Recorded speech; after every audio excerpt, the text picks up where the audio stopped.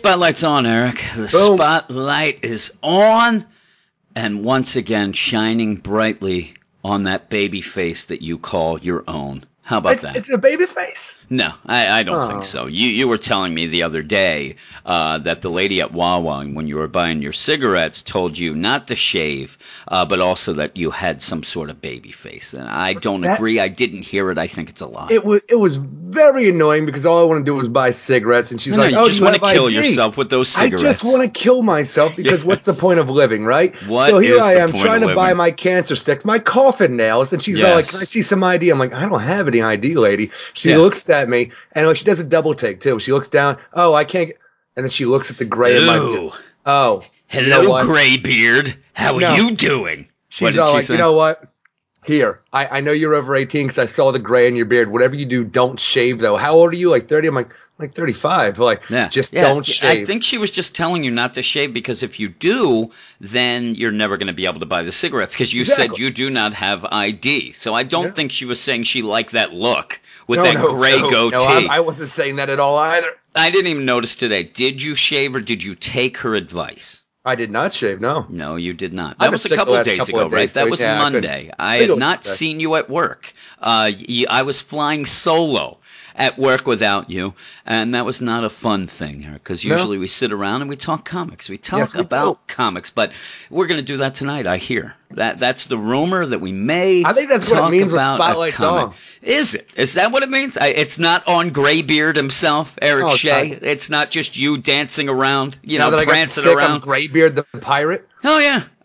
The pirate you are. But hello and welcome, one and all, to the official and unofficial spotlight of the Weird Science DC Comics podcast for the week of August 17th, 2017. We are proud members of the Comics Podcast Network, the Weeby Geeks Network, the Batman Podcast Network, and the Tangent Bound Podcast Network. Eric, I'm going to go through the whole kit and caboodle because this is a big book this week, and I'm hoping a lot of people join in and listen to us for the first time. So I'm going to tell them where they can find us, Eric. They can find you in your apartment most of the time, pretty much 24/7, sitting there watching movies illegally. That's what you'll be doing, correct? No. No? Not me. Okay. No, not you. Not you at all. Wink, wink.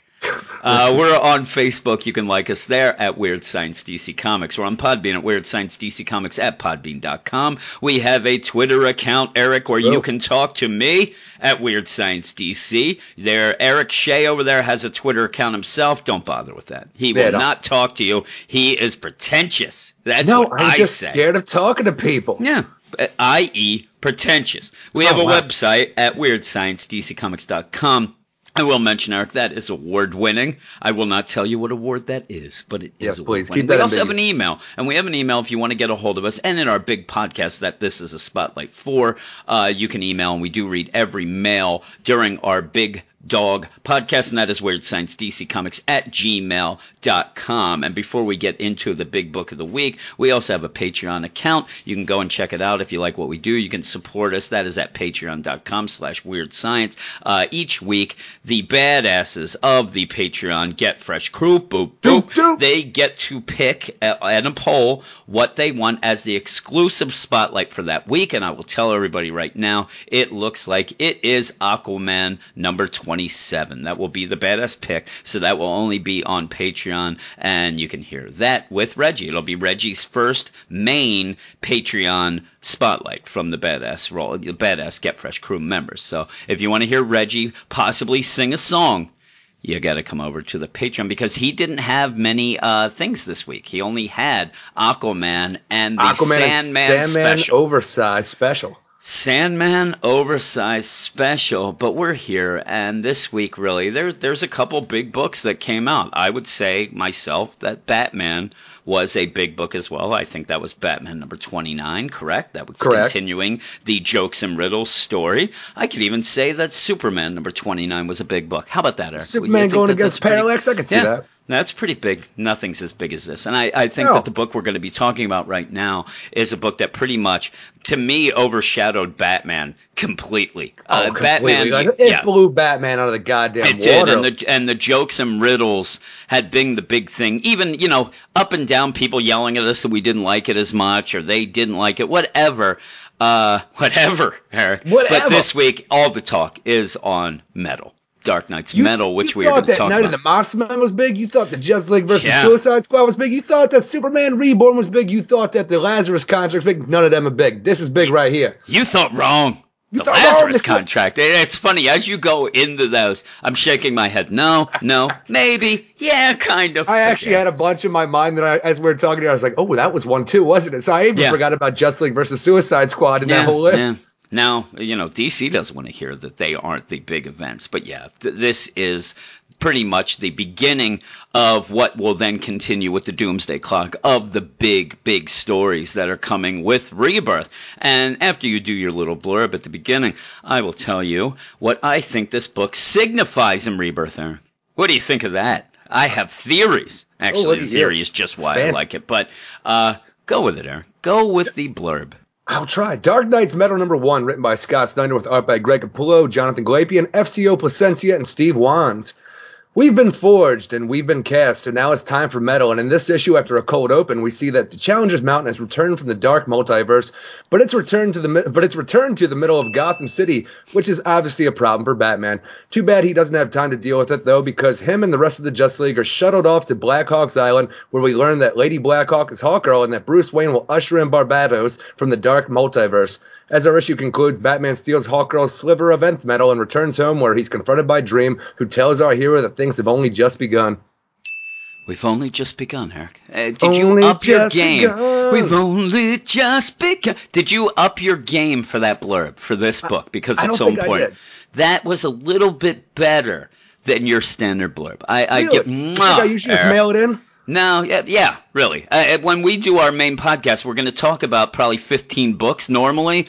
Some of them do kind of get mailed in a bit because we want to get to talking. I thought that is an Eric Shea stamp that you wanted to put right away. What I was going to say before, and I wanted to wait before the blurb, is that we've had a rebirth. And when rebirth happened, it was all about legacy. This is what we were told. Legacy, fun, love, hope, dreams, nightmares, all this sort of thing.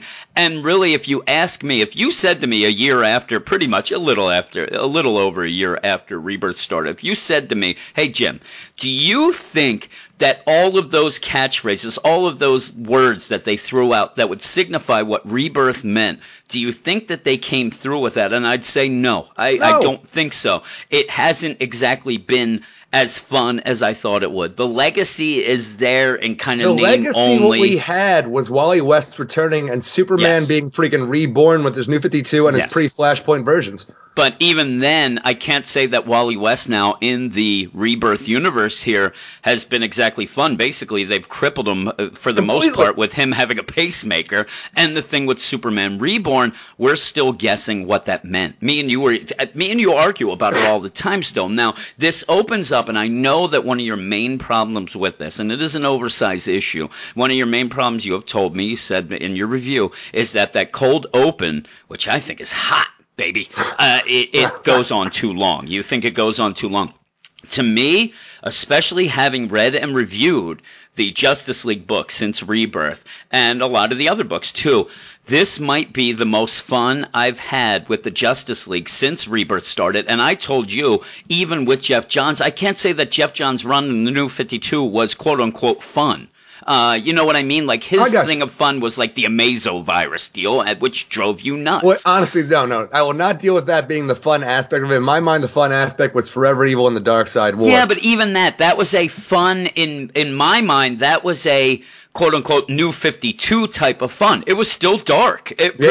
This is not. This is pretty much a summer blockbuster popcorn movie, and I think that that's the intention. Now, I don't know how these books are going to be collected, and if they do collect it, an omnibus would definitely feature the Forge and casting. The casting, the biggest problem a lot of people had was it was very dense. I mean, it was extremely dense. It was extremely dark. It was, all these things. So when this was happening, I kept thinking to myself, all the things I saw Scott Snyder and Greg Capullo talking talking about was that this metal, all these things were going to be fun. This was going to be, heavy metal fun, and you're going to see things you never saw before.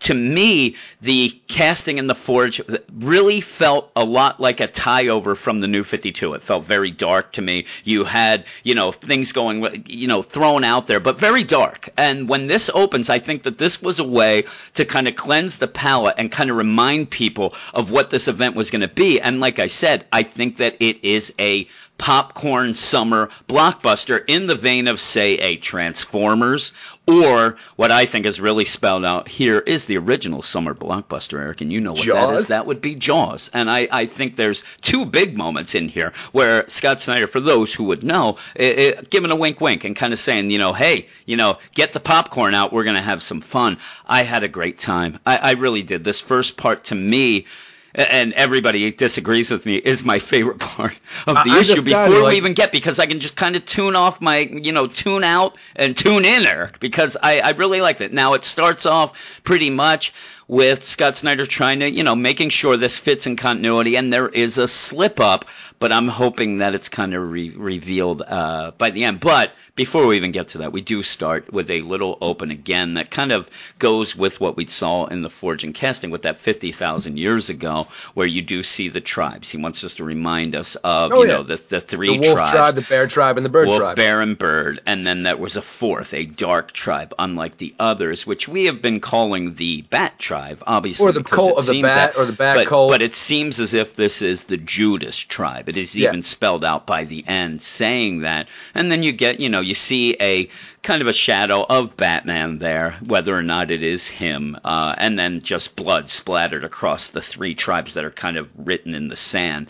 But again, that's very quick, and that's like one of those things. We'll get back to that. I think that these opens will have something like that, dealing with that from here on out, and maybe I'm wrong, but that's when you go, and it says it ushers in a new age, a terrible age that so began the age of metal. And then you go right now, and it is the Justice League. They're there with Mongul on a newly made war world, moon type thing, which confuses them as well. And Scott Snyder does go through the whole thing of at least mentioning that, hey, Batman says, I thought that Mongul was being kept watch of the Brellians after his fight with General Zod. So that makes sense. And they're confused as much as we are. Well. Yeah, they're confused as much as we are of how quickly this can happen. I don't know that we'll ever get back to this to see he had help or he just did it.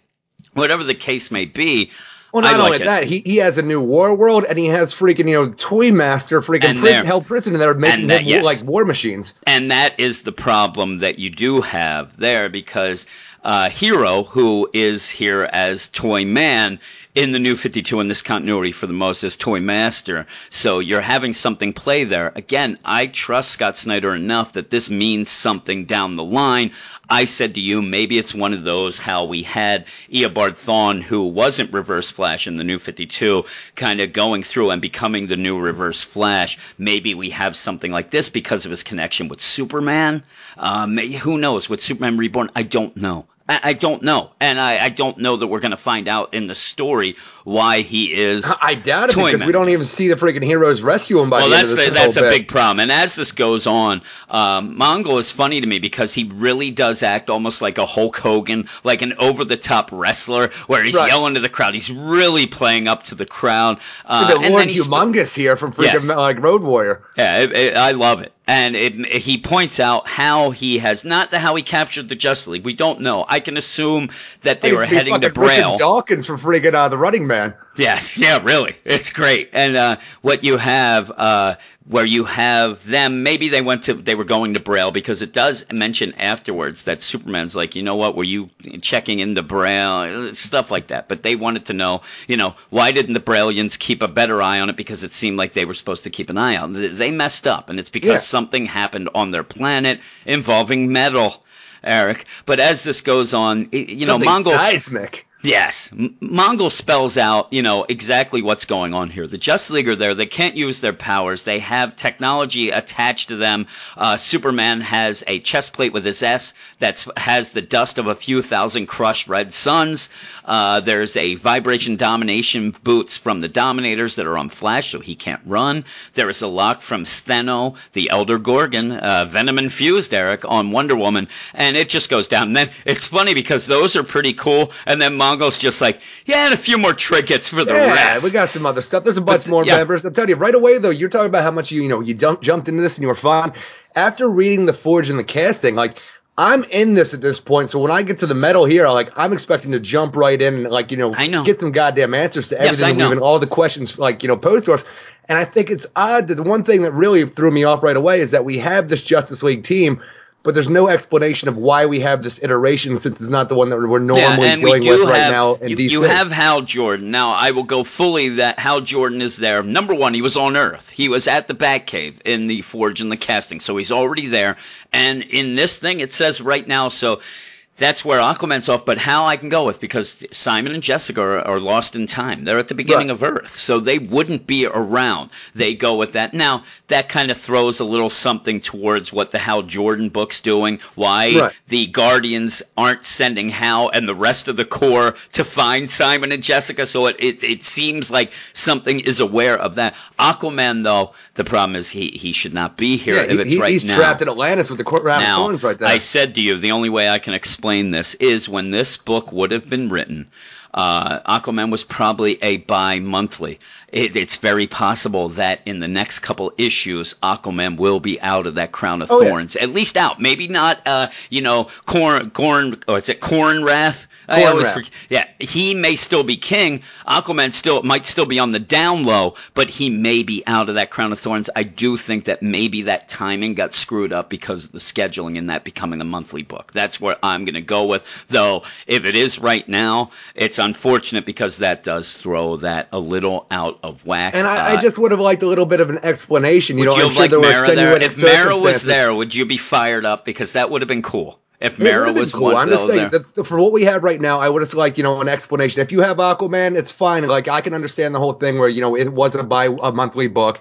You had it twice. It should have been issue number 29. Now, Aquaman was out at that point. He can't be here. But just say, Jessica and Simon are trapped in time somewhere. And they could have said that, and it could have been a note. I think that basically they're playing it two ways. I see a lot of people online not knowing anything about what the time frame of this is at all because it's just thrown at you without knowing any and that's the other thing. I think that probably 50% of the people don't even know Simon and Jessica are the Green Lanterns in that book. We see it all the time when we see previews and things like that, and even books released on the DC Facebook page. People will see this and they'll be like, "Oh man, I didn't know Cyborg hung out with Batman." You're like, "Are you kidding me? He's been doing this for years and years." So I think you get to a point where you kind of got to go with the flow, and you can't spell out everything. Though, like you said, it would have taken a line to go because I do think that's the reason. Because what's going on in the Green Lanterns book is not,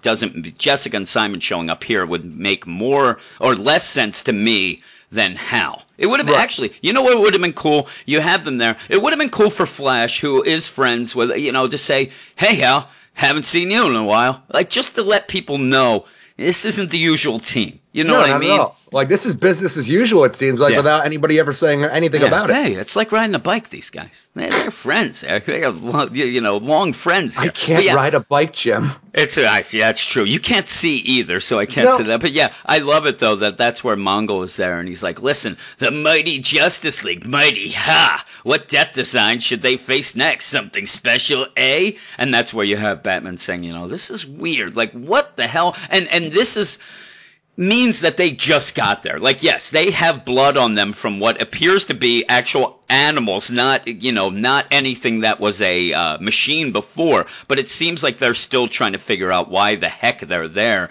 But they go with that.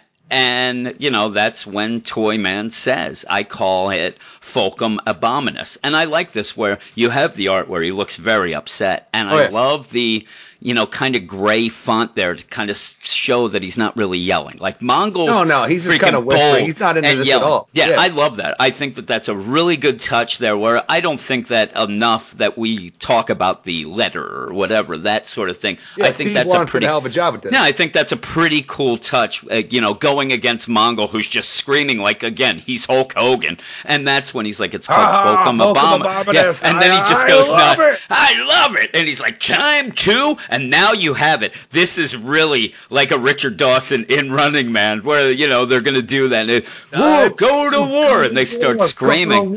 Yeah, and I love it. And that's where you have these mecha come out that are each based on fighting a member of the Justice League.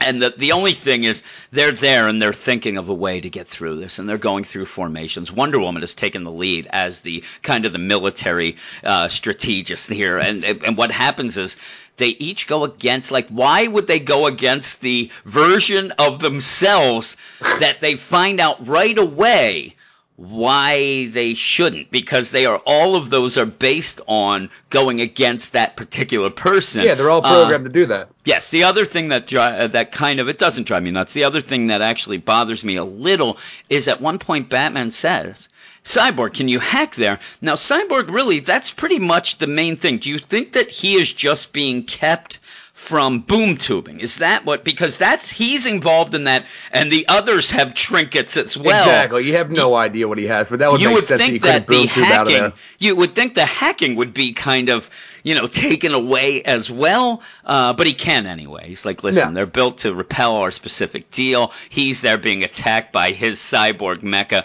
They're going, and, Hal's there, and he spells out he has a micro black hole. It's like a big old freaking, like a parasite and cyborg that's so mecha. Cool. Yeah, and I love the whole idea that the micro black hole is on Hal. That's what's keeping the ring from working there. I think that's really cool. And then you have Aquaman, who has these, bracers, and he's like, I'm only a half strength too.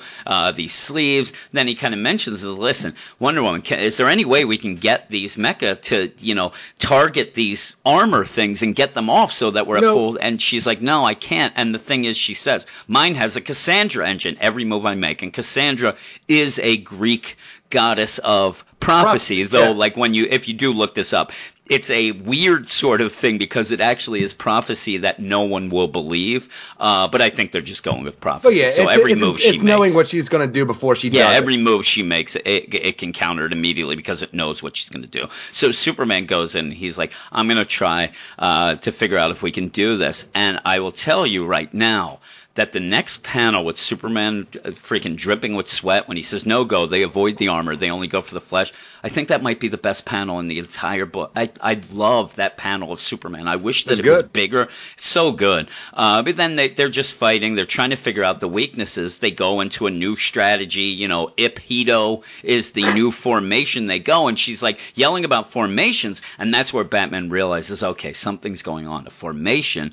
And he does, you don't know right away, but he is the smartest guy in the arena. Oh, yeah. Eric. Well, he's freaking noticed that inside of the mouth of his mecha is a bat symbol, which he has to go and crawl into the freaking... And also he realizes that what Toyman has done is set it up. The name means something that means a formation. It goes down. It gets to a point where it's almost like, that was in the C. C means Catwoman. It gets a little bit like that, but it's fun to me. That's what's the fun. But he goes, and when he goes to his bat mecha, this is where the first Jaws thing, reference to me is, because he's like, hey, I'm playing a hunch. That's right. Come on. Open up, you piece of... And it's pretty much like the end with Roy Schneider Smile, at the end. Son of a bitch. Yeah, it's a little different, but it's enough for me. And when he shows, it is a thing with huge jaws. And then he realizes, he sees it. I will tell you that when he goes in, he says, everyone, follow my lead. And they're like, what the heck, your lead? And he's like, do it, Flash. The next panel where you see the bat symbol, and then he's going in to touch it, I was very confused at first at what it was doing. I did not get the idea that was his hand reaching in to press a bat symbol. It does get explained a little bit, and then on the reread, I'm like, oh, yeah, I see it. I'm an idiot. But when he presses this, it actually comes out with, like, wires, freaking, fiber optic cables.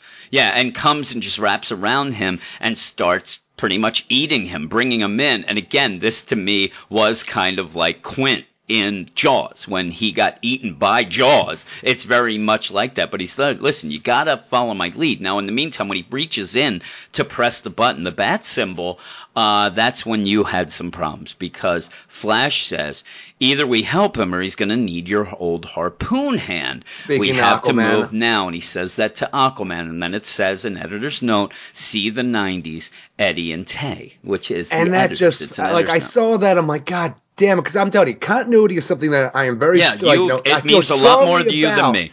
Exactly. So we have this whole continuity where, Aquaman obviously has not had his harpoon hand, but for Flash saying, he's going to need your old harpoon hand, and then just the editor's note, see the 90s. Yeah. It kind of feels like a slap, honestly, because they're just throwing these things all like willy-nilly in my mind. I'm like, okay, you're just throwing things out there, whether they make sense or not. I think this is all for fun. I do think this is completely all for fun. Continuity's my fun, Jim. I can get it. It's not. You're so tight with that continuity in your butt cheeks that you can't have no fun. I was smiling. I'm telling you, there's you, Mr. Continuity's your fun, there with a scowl on your face, freaking mad typing. Here's me that I'm like, you know what? I can have some fun. I had a smile. And to me, the editor's note is not a slap. The editor's note is a wink. If there was no editor's note and they said that, then I can say, you know what, Eric? That's pretty much bullcrap. They're slapping you in the face. With the editor's note, it makes it fun to me. And I can wrap it around and say that if anybody on this team would know about this, it would be the Flash, and it would be part of a multiversal, time-traveling, he's done a lot of crazy stuff, though he shouldn't remember it, though it isn't. No. I do think that this is more of the, and again, this is a cold open that really, to me, it's setting up just a fun scene, so let's have some fun with it. We're never going to go back to this. This does not mean that it happened in this continuity, though when those years come back, I'm sure that will be part of it, those missing years that happened when the New 52 started. I'm sure, too. If the continuity comes back, then that's fine. If the DC would have come out before this and said all the continuity that we had before, it's back now. Yeah. Now, and the thing is, the thing that I think that really makes it that it's a fun thing and not anything else is the fact that Aquaman does not respond. Batman doesn't say anything. It's just a line. Now, I will tell you, this is where me and you differ, because I say this, and people listening will probably be like, Jim, I've heard you yell about continuity and things like that. I do get upset with continuity that we've seen recently and continuity that has been completely spelled out and is just there because it looks like a laziness. I think that see the 90s thing spells out that this was done on purpose for a little bit of a laugh, though I do, if people listen, I did get mad during Batman and Robin Eternal with Colin Kelly and Jackson Lansing when they mentioned the shark repellent. I don't think this is like that. That, to me, that shark repellent, when I got mad at something like that, was hey, look, we know Batman like you nerds. This, to me, was just a callback. And if you want to go with the see the 90s deal, we were talking. This is a very 90s-esque type, scene, cold open with all this stuff with the Transformers and the mechas and stuff. Plus, it's just right now just having some fun. The Toy Man thing, that's a little more off to me. The Toy Man, Mongo having a war world again, then see the 90s. I'm like, when are we going to get to the fireworks factory? This for Metal, and this cold opening goes on way too long for us to start the story off. I think that this is, like I said, I think that this is specifically, I think it's planned. I think it's on purpose to say, hey, listen, we really threw a lot of crap at you during the Forge and the casting. We really, really did. Just relax a little. Let's have some fun before we get into what we're going to go. And it's a long ride. And I know that, I can tell you there's 25 issues in this crossover. A lot of them are tie-ins, crossover issues that will not advance the main story fully. But there is still 5 issues of this, and I'm considering the Batman Lost and the Hawkman Found to be part of the main deal. Too. So I think that there is a lot to be had still. I think that really Scott Snyder wanted to have some fun and let everybody relax a little, and let's have a cold open that really, to me, if you told me that this is the start of Guardians of the Galaxy 3, I could see it. This is not, and really, if you want to go even further in that vein, this is not a typical DC open. Not in a movie, not in what we've seen up until now, even in Rebirth, which was supposed to be legacy and supposed to be fun and supposed to be hope and love and all that. We haven't seen it. This to me, like I said before we started getting into it, is the most fun I've had with the Justice League since I started doing the site with you and the whole thing. It really harkens back to one of the best things that we thought with Batman and Superman, which was that Tom Taylor story in the Batman Superman. When that started, remember when Batman was fighting Clayface and things, and Superman just came and was like, he needed to hurry things up, so he just freaking frost breathed them and went with it. That was fun. But yeah, again, this is what it's like to me. And then it really goes towards a very cinematic thing, because what happens is they all get eaten. They all follow Batman's plan and basically form a megazord of the Justice League that's going to attack. But nothing really goes because they're like Voltron.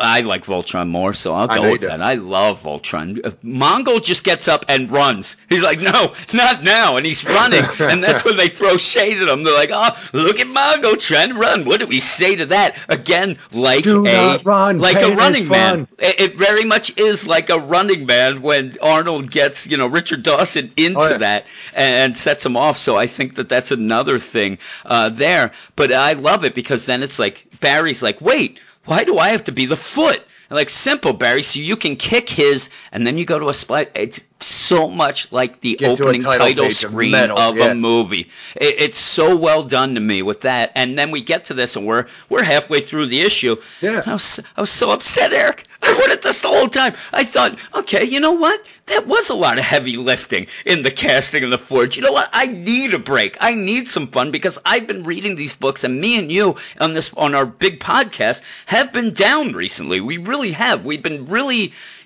burned out by books that don't do anything for us. This did. I really had a lot of fun, but you go through and you have their, the credits page with Scott, the Doom Commander Snyder. They have some fun with that. Yeah. Also, at that point, it does look like either a concert tee from the back, or even like a liner notes in a heavy metal, album sort of thing. So I thought that was pretty cool and clever. And then you go back to them, and they're flying back to Earth, and they're going in a Hal Jordan construct. And you don't see the back. Maybe he's in the back end, in the trunk, Eric.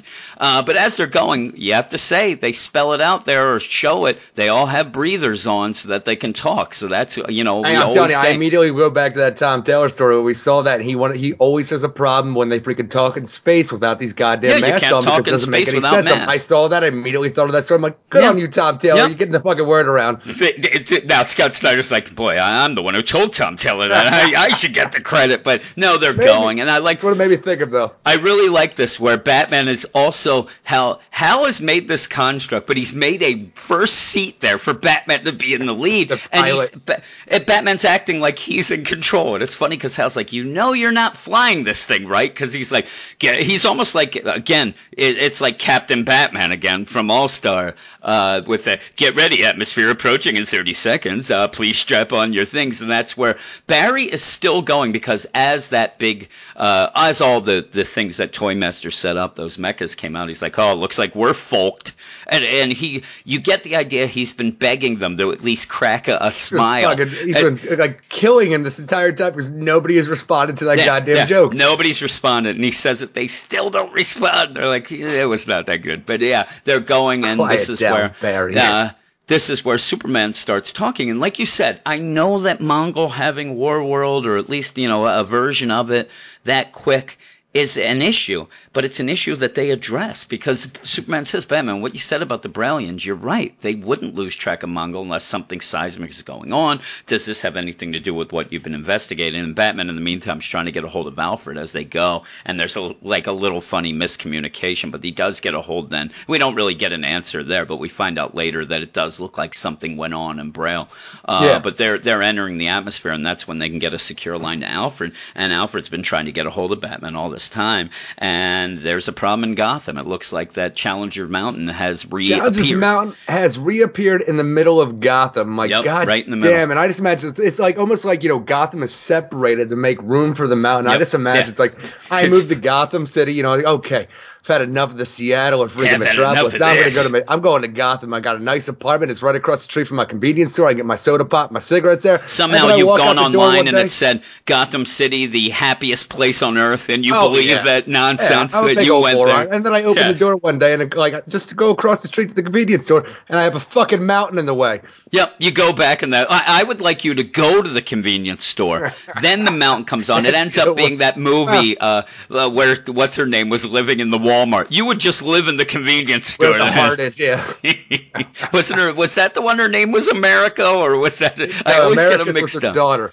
Yes, I know. Okay, so at least I got the right one. Where the heart is. You're a big fan of that movie. I'm telling you, I saw that when it came out. I had such a crush on Natalie Portman. I watch it every now and again just because I have to. Yeah, and now this is where problem, Jim. It's happening. There it is. The mountain has suddenly appeared. I didn't know where the heart is. Yes, I think it's a Walmart. And there's the mountain there, and there is a purple lightning coming off it, which is the same kind of lightning that there was in the casting when Batman tried to activate his, whatever that machine that Duke ended up redoing to final get experiment? his final solution, as I think you called it. But yeah, it's that same dark, quote-unquote dark lightning, and that Batman's upset, and he's like, listen, he blames himself pretty much, like he always does. This is why he's so miserable. But he says, Alfred scrambled the family, Batman out, and Wonder Woman says right away, she knows her man there, she knows her buddy, and says, hey, you got some big-ass legs right there, but you know what? You also have a big heart, Batman. And I know you blame yourself, but nobody could know this. The Watchtower's set up. I told you not to trade that 8th metal sword for that fucking dark metal one. She should be so mad. What did you do?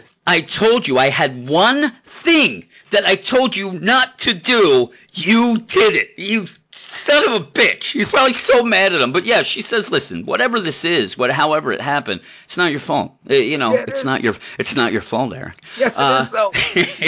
Yeah, but he says it is, but it is. He wouldn't have known about it because, hey, we didn't see, there were no signs. He's like, there's always signs. He's like, yeah, I got to get out of here. They're going to figure shit out. But in the meantime, that's when you had a little bit of an issue where Hal then says, Bruce, the energy coming off that mountain, it's like what I felt from your machine in the cave. And if you remember in the Forge and the casting, when he went down into the cave, his ring went wonky. It would not work. And I don't think the entire time. It seemed like of the Forge and the casting while he was in the Batcave. Yes, until the end when Joker disappeared, and then he was able to make that secondary ring, so that Duke could use it to recreate the machine. And I think that where it's not completely spelled out, I think that the energy that he's talking about is not the energy that made his ring go wonky. I think it's the energy that was coming off when Batman actually was trying to tap into that dark multiverse. When he activated that freaking machine so he could get see into the dark universe. And I think that that's what they're talking about in this because of the fact that the Challenger's Mountain did kind of disappear and now reappeared. Obviously, to me, it kind of went into or close into the dark multiverse. So when it comes out, it has that, what I would think is the quote-unquote dark matter that we're going to find about later. It's an odd kind of thing because, we're dealing with right now, and how many days or weeks, how long do you think it's been since Batman has activated that freaking machine from the cast? I would say it would have to be weeks. I would think it'd it's be weeks pretty then. quick. It's just an odd thing because, we saw the whole thing where Hawkman, he wanted to find out where his nth metal came from, what the darkness had called to him and shit like that. So when the Challengers, got ready to do this and he used the Wizard Shazam's dagger to freaking power it up, the freaking, we saw Challenger's Mountain disappear. We saw fucking Barbatos or whatever you want to do. And whatever that was, looking with his eye, you would think it would be Barbatos. Exactly. The thing is, you think that opened the doorway. It said the thing. You think Batman doing the same goddamn thing would have been the thing that brought it back at that point. But here we are. It just shows up. Days or weeks later. I do think. But again, they've been. I don't know the timing from that point to when they went off world. Maybe, and Alfred seems to say that this is, I've been trying to get a hold of you. He may have been trying to get a hold of him for 2 weeks. Maybe it did come out. Now, again, I can't say that it's tit for tat because obviously then Batman would know, but something, and you would guess that the reason it did come back is because Batman did open that gateway for this at least, and it is what they call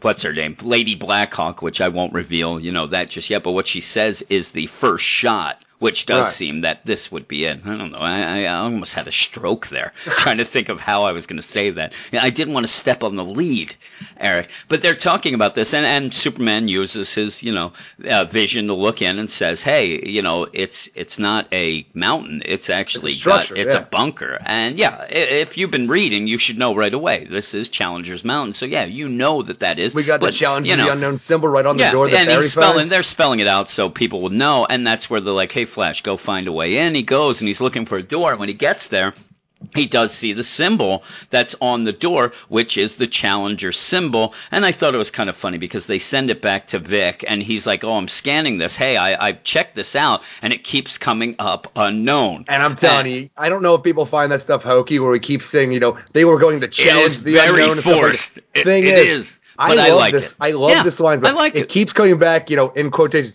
unknown. I'm like, I like that. Yeah, I like it. And they go in, they're talking about a laboratory, possibly technology. Now, in the meantime, I don't know that you can't say that Batman doesn't know a little something about this with all the things he's digging in. Now, I'll also say that it does. Know, because the whole Blackhawks and the Hawkman thing has been pretty close, covered. Like, this is not something that Batman would have known about. And also, if you want to go with the whole kind of a timeline type of thing, you could even say that Challenger's Mountain disappeared pre-New 52 and now has come back. I mean, this is, pre-Flashpoint stuff that we're dealing with Challenger's Mountain. I know that, but I'm saying that with everything we find out from the Blackhawks later, almost everything is a pre-Flashpoint callback. So I think that this is part of that where you are getting a mixing of the timelines just because of the way that they're spelling out how Hawkman and Shara and, whatever name she'll go by at that point as reincarnation and things like that. And I think that that's what's causing a lot of this issues as well, not just Batman. But we'll see. That's something for another day. Right. We'll see what's going on because they go in then, and again they say this energy is starting to get even more. It's crackling. It's the energy my sensors can't quantify, and this is where I think where at the beginning when Hal said, "Listen, this is what I saw with the machine," it's starting to blur the lines here, and that's where I kind of get a little confused of when they're going now. Where I'm starting to think it's full out metal energy, and I don't know that that's because it wasn't really spelled out what Hal's ring was reacting to. I thought energy was that frequency that Batman was checking out before in the Forge and stuff like that. He had Mr. Terrific looking into and the whole Earth 2 and shit like that. The energy to me, I don't know if it's I'm not a scientist now, but the energy to me was just the frequency, like the energy that they've been tracking, and they found the frequency of it and shit like that using the freaking Crisis. Now, again, this could be, like you said, if that's the case, then it should be the energy of the dark matter, of the dark, multiverse. I don't know. I just wish it was spelled out a little bit more because there is a lot of energies, a lot of metals being bandied about. Now, metals. I'll even stop right here because one of the biggest things about this, and we have had this discussion with me and you together. We've had this discussion with comic book writers. We've had it with other reviewers. It's very hard sometimes to review a single issue, especially the start of a big event, because you do have a lot going on. So when we say this may end up being explained in the first page of issue 2. Good, some of these things, and then you'll say, okay, well, as a whole story, yes, it works out. I wish that it was a little more specific with what energy we're talking about, what metal we're talking about, though I will give them a benefit. I'll give Scott Snyder a benefit because half of these guys don't know what that is anyway. So they can't really spell it out. We don't know, and there's still, the stuff we're talking about, though, is just the idea of the 8th metal and then the 9th metal, and then you throw nth metal on top of it, which in my mind is the 9th metal and nth metal are the same goddamn thing, but we're saying, we're calling it two different things in two different books. Yeah. So it's very odd, the Dionysium, the Electrum, all that good stuff you're talking about. Yeah. And I just, the whole thing of... Possibly the Batmanium from freaking the heavy... Yeah. Storyline. And Ha. I mean, super heavy, not heavy metal. Ha. But yeah, they're going, and I like this because they do find a pod. They're like, oh, this looks like a spaceship, but you know what? There's no engines or anything like this. They look, and there's people in it, obviously, the Challengers. And cryotubes, you got the 5 members of the Challengers there. And then outside, Red Tornado. Yeah, and they find Red Tornado, which you will always say Tornado. It's just fun to say. Did you like it that they really spell out, hey, this android, and not call it, because you got so angry in a message board because people were calling Red Tornado a cyborg. Why would you call it a cyborg when you were getting so upset? You know he's a goddamn android. There's Eric Shea. He just can't let people have their fun. Did you type to the guy then, or did you just go away? I went away. And well, here's the thing. Look, I can let them have their fun. I don't have to be happy about it. That's true. Well, what happens then is you couldn't even stay on that page, could you? You had to leave the page because you know it will call out to you. It will call out to you. You will have to go and correct that poor person who just is there to have fun. I got to start drinking again. And that's and again, the pain, Jim. And again, this is part of the deal where we talk to people, and when we do talk about continuity, especially you with your continuity nonsense, it kind of goes hand in hand with us reading every book every week. We do review every single book. We do talk about every book on our big podcast. And the way that happens is we kind of do know the continuity. I have a continuity issue in Trinity this week, and I like the book, but there was a huge continuity issue that threw me out. I don't find any of that in this book. I know that you do. I know that you get upset at things that are thrown. You're more upset when things are thrown out there and not explained how they fit. Without explanation, yes. I'm more upset of when things are pretty much thrown out there to destroy the things before. These things that you get upset, a lot of them are just there and they may fit or may not. You want to know explanation. I'm always afraid that they're not going to be explained at all, though. Yeah. That's the thing. A lot of times I really think that, like I can't say that's going to be happening here, but I'm saying a lot of times I'm afraid that things are going to be thrown out for a wow factor. Like just because, somebody might see somebody and recognize them. Wow, look at that guy. That's cool. And then it's just there for that and it never comes back to it. I'm always afraid of that. So I need to have an explanation given to me so I can stop being all afraid all the time. I know. I don't want to be afraid all the time. All you really want to do is have somebody in life hold your hand, Eric. That's what you've been waiting for. The touch of another human being is what you need. Okay? Yes, it's all okay, Eric. After this, when Metal number 2 comes out, before you read it, I'll come over. We'll lay down in bed. I'll put my arm around you. We'll have your laptop there, kind of so both of us. Just imagine me with my head leaning on your shoulder as we both read it together with the touch of a human, Eric. Oh, yes, I'll make you like it. I'll make you like it good. How about that? But yeah, as they go on then, they're looking at Red Tornado, and then they look at the pod, and that's where they have written what appears to be in blood. It's chasing us, run. That's what the Challengers seem to have written on the pod, the window or whatever that is. And you would guess that is Barbados that's going. And I'll stop even there. Me and you are going to call him Barbados until we hear different, because if I say Barbados, I think I'm going to be on vacation, Eric. Exactly. I'm going to be on a tropical the whole thing paradise. With Batman and the whole tie into that, like you have Bat in the name. Let's just go with Barbados. I'm telling you, you just look up blindly Barbados, spell it right in this book in Google, and Google will take you to Barbados. I don't want to be in Barbados, Eric. I've heard things. I heard that voodoo is very prevalent down in Barbados. That's just what I heard. I don't know anything about it. I don't like voodoo or black magic. Are you sure it's voodoo and not hoodoo? It might be both hoodoo and voodoo, and you combine those two, and the next thing you know, freaking Candyman shows up, Eric, and then all hell breaks loose. Candyman, Eric. I don't want to say it again. I don't want him to show up. As they're doing this, though, they do get interrupted by the Blackhawks. The Blackhawks show up, and Batman obviously knows. Not only in the Forge, and I think it was just the Forge, but also in Scott Snyder's All-Star Batman, where he's been having them show up every now and again. Yeah, and that's the call. Whole friggin', the Ra's al Ghul friggin' run. Yep. And that's a call. And All-Star Batman 6 through 9, they were. And basically were kind of looking, gave him a thumbs up at one point when he got rid of Ra's. And I can only go with that. They were watching him, that they knew something was going on. They were watching him, which led them to this, where by the end, you see that the Justice League thinks that all this was a setup pretty much to trap Batman. So the only thing I could think of is an All-Star Batman, while they were behind the scenes kind of watching to see what he was up to and maybe observe maybe the readings off him or something. Now, because I do think that something's going on with him. That the Blackhawks knew who Batman was?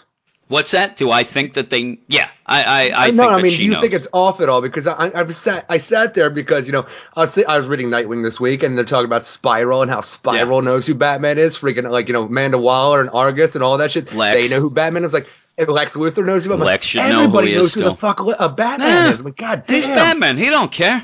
They don't care. They don't wipe their minds. He's had his mind wiped so many times. He's gonna give it back to them. Where's that sound the satellite at? Yeah, really, that's what he needs. He needs to set it up and just everybody forgets. It'd be funny. He does that. He doesn't. He goes a little too far. Now nobody even knows who Batman is. So he's just walking around wanting attention. He could reinvent himself. No, he would reinvent himself. But yeah, she basically takes off her mask. She's Lady Blackhawk, and I think this is a very Scott Snyder wordplay type thing that was set up before and then kind of hits here. I think it's really cool because she's like, "Hey, my name's Kendra Saunders." Actually, the way that she says it reminds me a lot of Luke when he goes to Princess Leia. She takes it up. My name's Kendra Saunders, and you said that upset you. You would have rather it be Shara. I would have rather her introduce herself as Shire Hall because Kendra Saunders right now is the Earth 2 version of Hawkgirl that we have, and it's like throwing. At first, I thought it was the Earth 2 version of freaking Hawkgirl coming out here because we have Mr. Terrific going back and forth through the world to see. Like I didn't know if he brought anybody back, so it really threw me off at first. Could it possibly be that she doesn't want people to know the true name of Hawkman? And that would kind of call that out when she talks about Hawkman. Could that be possible, or why would it matter? I don't know. She talks about getting rid of her wings and stuff like that, so I don't know. Well, that's what I'm saying. It's also very ambiguous what anybody knows about Hawkman at this point, because even though we've had books, we even had the death of Hawkman, it seems like all of that is null and void now. Yeah, I'm just saying, when she says Hall, they would be, Batman would be smart enough to know right away. But then again, at the end basically he has the book that he's been writing. Hawkman's so I don't know. I think it's one of those. It's playing around with all the reincarnations and things like that. But I know that you would have rather have had Shara. But he's like, we got to get going. And she says that what you see here is the first shot fired of a full-scale invasion. And really, from what we were going and everything, that's pretty much the biggest line at this point, where now it is, telling the Justice League, shit's gone wrong, and you better be ready, because all this stuff that Batman has even been talking about he's been doing this in all the books, there's a war coming. I sense it. I've heard of it. I think it's going to be. Now this is what it is, and the first shot's fired with the challengers coming back, which, like you said, it only should mean that she even knows that Batman kind of opened it. I think the jig is up, Eric. And go. And gone. But yeah, she's like, this has been planned for centuries. I won't speak the name. Because they're like, who? By who? I won't speak the name here. It's too dangerous for the city, maybe the world, but come with me. And they go back this whole to thing too, Black Hawk Island. Like I'm telling you, this whole Challenges Mountain showing back up, and for what Kendra tells us about what's going on and how she's trying to just, get rid of all of the nth metal, because it seems to be the gateway drug to the goddamn dark multiverse. Yeah, it's almost like you get rid of that, and you can at least kind of keep them at bay for now. Exactly. Like you get rid of this stuff. Not only that, though, but the whole idea, we know that the Blackhawks have been watching Batman since, at least All-Star Batman. He's been doing this for a while, since, beginning of the New 52, where he found out about the Electrum and then the Dionysium. Yeah, this is a long burn story. Why did they wait this long till after the fact to freaking come out and say, hey, check this out? Don't do this thing because it could destroy the universe. Maybe you can even go with the fact that thumbs up was almost like, okay, you know what? I know that you're a member of the Justice League. I know you're Batman, but we don't know we can trust you. We don't know that you may go against. And that thumbs up, Eric, was, okay, you know what?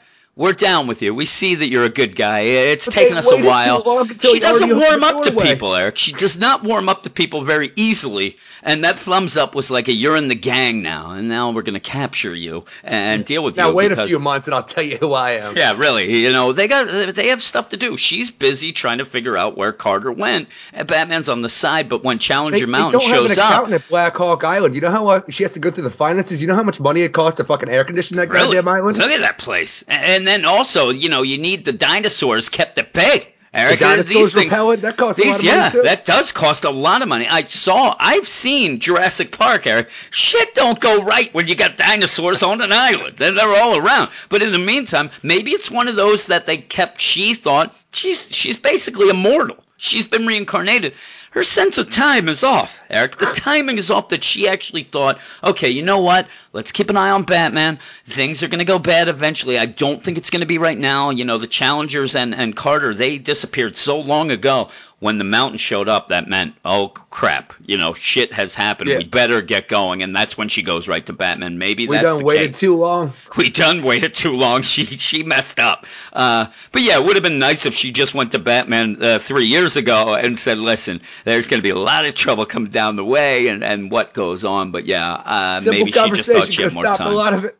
Yeah, maybe she thought she had more time, but they go to Black Hawk Island, which, like we just said, laughing and joking about it, has dinosaurs and things like that. That is spelled out with the metal as well. But she does say, she's like, this place is your only hope, Superman. Again, kind of Star Wars-esque. And it's that Carter, the great detective of history. Batman's back there so mad. He's like, I'm the great detective of history. But at Carter Hall, it sounds crazy, but we were stabbed with a dagger. You have all this thing that is not going to sound crazy to Batman. As this is going on, remember, Superman did ask Batman, he still doesn't know what Batman's up to. Because when they were flying back to Earth, he's like, does this have to do with that stuff that you're kind of looking into? You get the idea Superman keeps bugging Batman, what are you up to? Stuff. There's stuff going on. So when she's saying this, Batman, knows everything about it. He's lurking in the back and talks about the reincarnations, talks about, that Carter wanted to protect everybody, found out that this, material was not good. It started the whole deal, but it's one of those, and it's the nth metal. He became obsessed with it, needed to find out its origin, and doing so, what they realized, after Challenger's Mountain disappeared, it's time maybe we had a new idea about how to deal with this. Yeah, and even that Carter investigating it had seen that through history, it was not good. Anything about this nth metal is always turning out bad. And and then eventually went into the dark multiverse, you guess, to go find them. And now they're out, and Carter didn't come back. And I think that when Challenger Mountain showed up, she probably, thought, hoping that he was in there as well, going to see, and when she wasn't, there's Batman, you grab him. And they put people together throughout the whole thing, you had the original Blackhawks, you had the 80s Starman, Will Payton, for some reason, which seemed odd to me, out of all the Starmen you had, why would you pick Will Payton? I'm like, give me Jack Knight or somebody cool, Will Payton just seems so weird. I agree. Me. I'm not a big Starman guy. I really haven't read any Starman stuff, though. When people talk about, hey, what books do you want them to bring back? Starman usually is right behind Shazam, down the line. Shazam is always first, but Starman shows up, but which Starman? Which also goes to the end reveal, where you do have a couple characters in this book that have multiple iterations of them. But even before that, Kendra does say, hey, look. Even the idea, though, I know, the one thing I could play with here is, we know at some point, I want to say Jeff Johns or somebody at DC has told us that a JSA book is, they've is been planned down the line a bit. Yeah. So, the whole idea of the Starman, though, the Will Payton version, I'm like,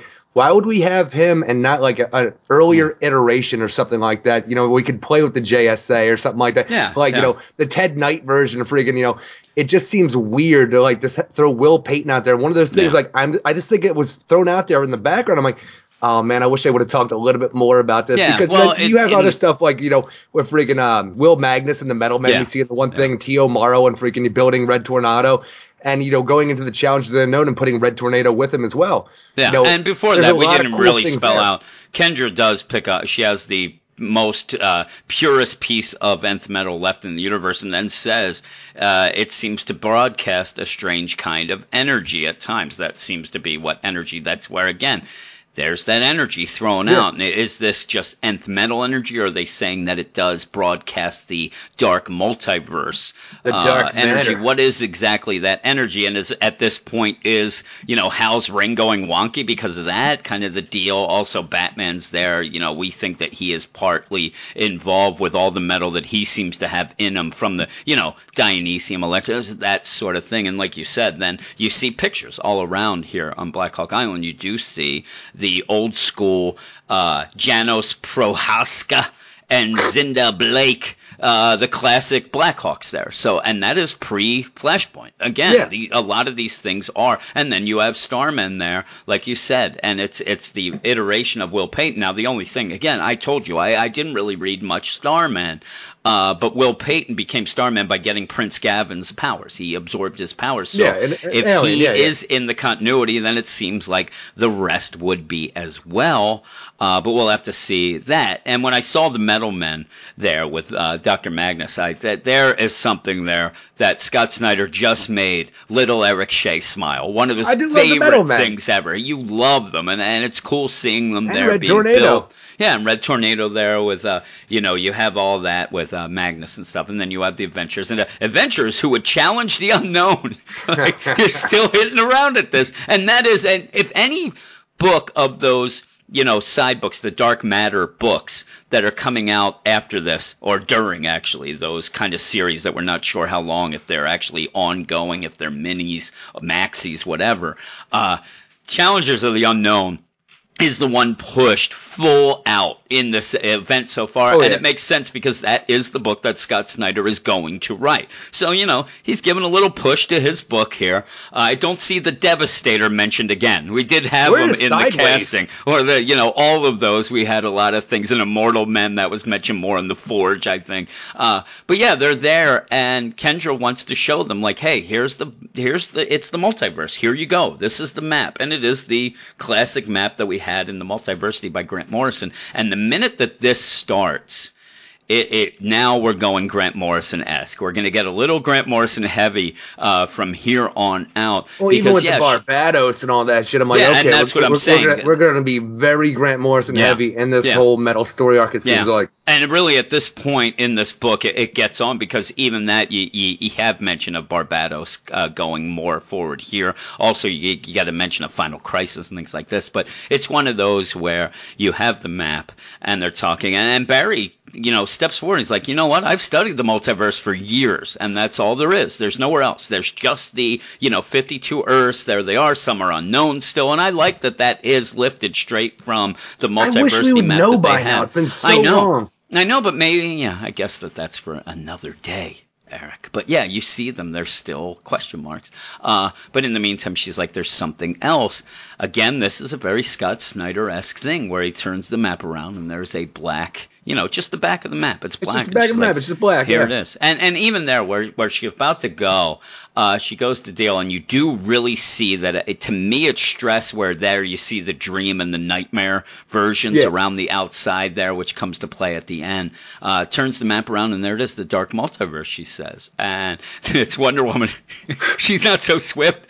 Oh, I see. It's the back of a map. Oh, you stupid I'm right there with you, Wonder Woman. Yeah, I'm with you. Look at that. It's the back of the map. What I was saying is the tape fell off. We had this on the wall, and it fell off, and I think there might be a ghost here in Black Hawk Island. But no, she says until Ghost recently that's all anybody saw. And then she says everybody thought the building blocks of reality were matter and antimatter, but, we discovered a third material, and it is dark matter. And the scary thing is it turns out dark matter and the dark energy actually make up a great majority, and that is true. That is not something that's made up for this book. No. They have come out, I think it's 88.5%, something crazy like that, of the universe is made out of dark matter, that people are still trying to figure out a lot of that stuff. So I like that connection. But it's like, hey, listen, the nth metal is connecting us to the realm much older and much vaster than ours. And again, this seems to me like it's like kind of a deal where we are going to get some older things brought in and some continuities or whatever. It just seems odd, though, for this whole dark multiverse to be a part of, the freaking, the pre-new Flashpoint continuity at all. I know. That excites me, though, and it excites me only because I do have faith that it's going to be explained. If it isn't, just like if it is, I know you'll pretend that you didn't you'll say, hey, I was wrong. It's all explained. You're unlike me. I will never admit I'm wrong, Eric. So luckily, you're on that side, because if it isn't explained, I'll be angry. I'll be a little upset. I have faith that it will be explained going forward, and maybe even continue into later in the Doomsday Clock, and then what we get maybe next summer and things like that.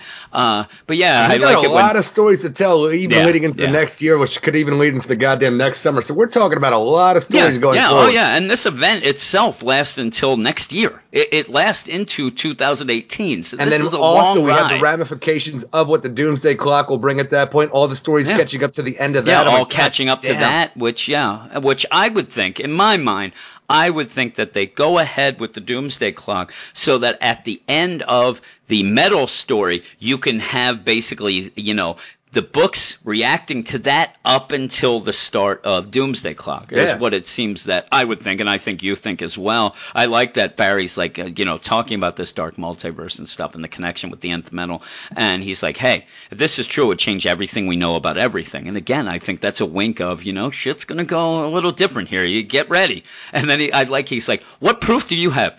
Proof? Ha! She yells, and when I read that, like, what is she yelling? Ha! But yeah, she's like, you sound like I did. And it's more of like talking about Carter, who he's the one who's been searching this out. He's the one who's been looking into this and all that sort of thing. And they had the warning from Red Tornado. When this was going down, when the Challengers did disappear, the last thing said there was a great dragon, a beast that prowled the dark, and a name. I'm like, hey, what name?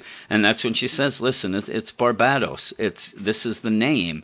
And again, it's more of Grant Morrison. This is when you get the Grant Morrison, because Barbados was a character that pretty much went through Final Crisis, up through, Batman R.I.P., and then into the return of Bruce Wayne. Yeah. It started right away. The minute that Bruce Wayne disappeared, Darkseid sent Barbados to go hunt him down through time, and that was a whole thing with it. And I thought that was pretty cool. And it's a thing, though. Like, I'm telling you, it's just one of those things. Like, we have a lot of the whole big thing going in the New 52 is that we kept a lot of the Green Lantern continuity and Batman continuity. You could mix and match with what you needed. Yeah, they didn't want to get rid of those big stories. It always bothered me, though, because of Final Crisis, because we had Darkseid. It's a big deal, and it only seems like besides for the Darkseid War, our team has only ever fought him once and sent him back. The next time we see him is the Darkseid War. And to have the whole Final Crisis when we haven't even had a single crisis at this point has always bothered me. And now I'm just trying to figure out, all right, Final Crisis, they've been hitting at this in a lot of different stories over the years now. How do we have the freaking, the hyper adapter freaking, Barbados, who was, released by Darkseid from his freaking ancestor box to go back in time and freaking, try to torment Bruce Wayne and kill him and shit like that? How does that lead us to the dark multiverse? Yeah, and again, maybe he's playing it the other way. Maybe how we're saying that he's letting into a lot of things into continuity that we don't think. Maybe he's not going full out with that, because it doesn't seem at this point that Batman is very aware of him and things like that. So maybe that is something that is kind of being kept, and that's what we're going to see now. Maybe this is like almost a redo of that as we go through this dark multiverse. The amount of times that we've hinted at Bruce Wayne or Batman going through time, and it's always been a hint of Final Crisis. It's never been come out and really said like that. But it's been there, and that's a big part of even the return of Bruce Wayne came up during the Button story when Barry says, oh, you know what? Going through time, it's a real bitch. And Batman's like, oh, no, I've been through time. What are you talking about? I know all about that, which was the wink to the return of Bruce Wayne story. So they have hinted at it a bunch of times. And we know that Dick Grayson was Batman, so at one point Robin... we had that even in Nightwing was calling back to that in that Rebirth. Is all, freaking aftermath of Final Crisis. Yeah, so we'll have to see how it plays out here and how it kind of ties in. But yeah, as this is going on, they're explaining that basically the name that they wanted to talk about, which she said, I can't say the name here. It's what you want to think is Barbados. It's not Barbados. It's actually Wayne, which it spells out in the old prophecies that Wayne will be the door that opens up for the darkness to come into their universe. And from everything that we've seen up until now, especially at the end of the casting, it's right on. The whole thing, it's like, legend has it comes through a human doorway, someone treated with 5 divine metals by its followers. Metals of the metals off the periodic table, a hero whose nightmares it collects as its army. And I imagine this whole thing that we have these evil Batman coming through. These are the nightmares of Batman. They're the nightmares. Like the Flash Batman, and really, stuff. And it's going to come through, and this is going to be its army before the Barbados actually makes its way through. And I would even go with the whole deal where the big thing of Batman in the Justice League, the biggest thing is he always knows how to take down the Justice League. But could he take down? Is his nightmare a version, well, what if I can't? Were prepared as him? Yeah, and it's them, because we have seen it looks like it is amalgams of the Justice Well, League we with even see that Batman in on the infused. cover of this after the Yeah, cold opening. We have the Batman there, and then we have the symbols of like the Wonder Woman Batman, the freaking Green yeah. Lantern Batman, the Flash Batman, all those different iterations, which I believe will be the nightmares that come through Yeah, because I Bruce Wayne fully opened the agree. I door. fully agree. And I think that would be, there's the nightmare of Batman. Listen, I can take down Superman, but could I take down a A Batman Batman Superman or, Superman? Fuck no. all these things? I'll go with it because I think that all those seem pretty cool. We'll have to see how and I'm not saying that I think the solo one-shot books will be cool. I don't know.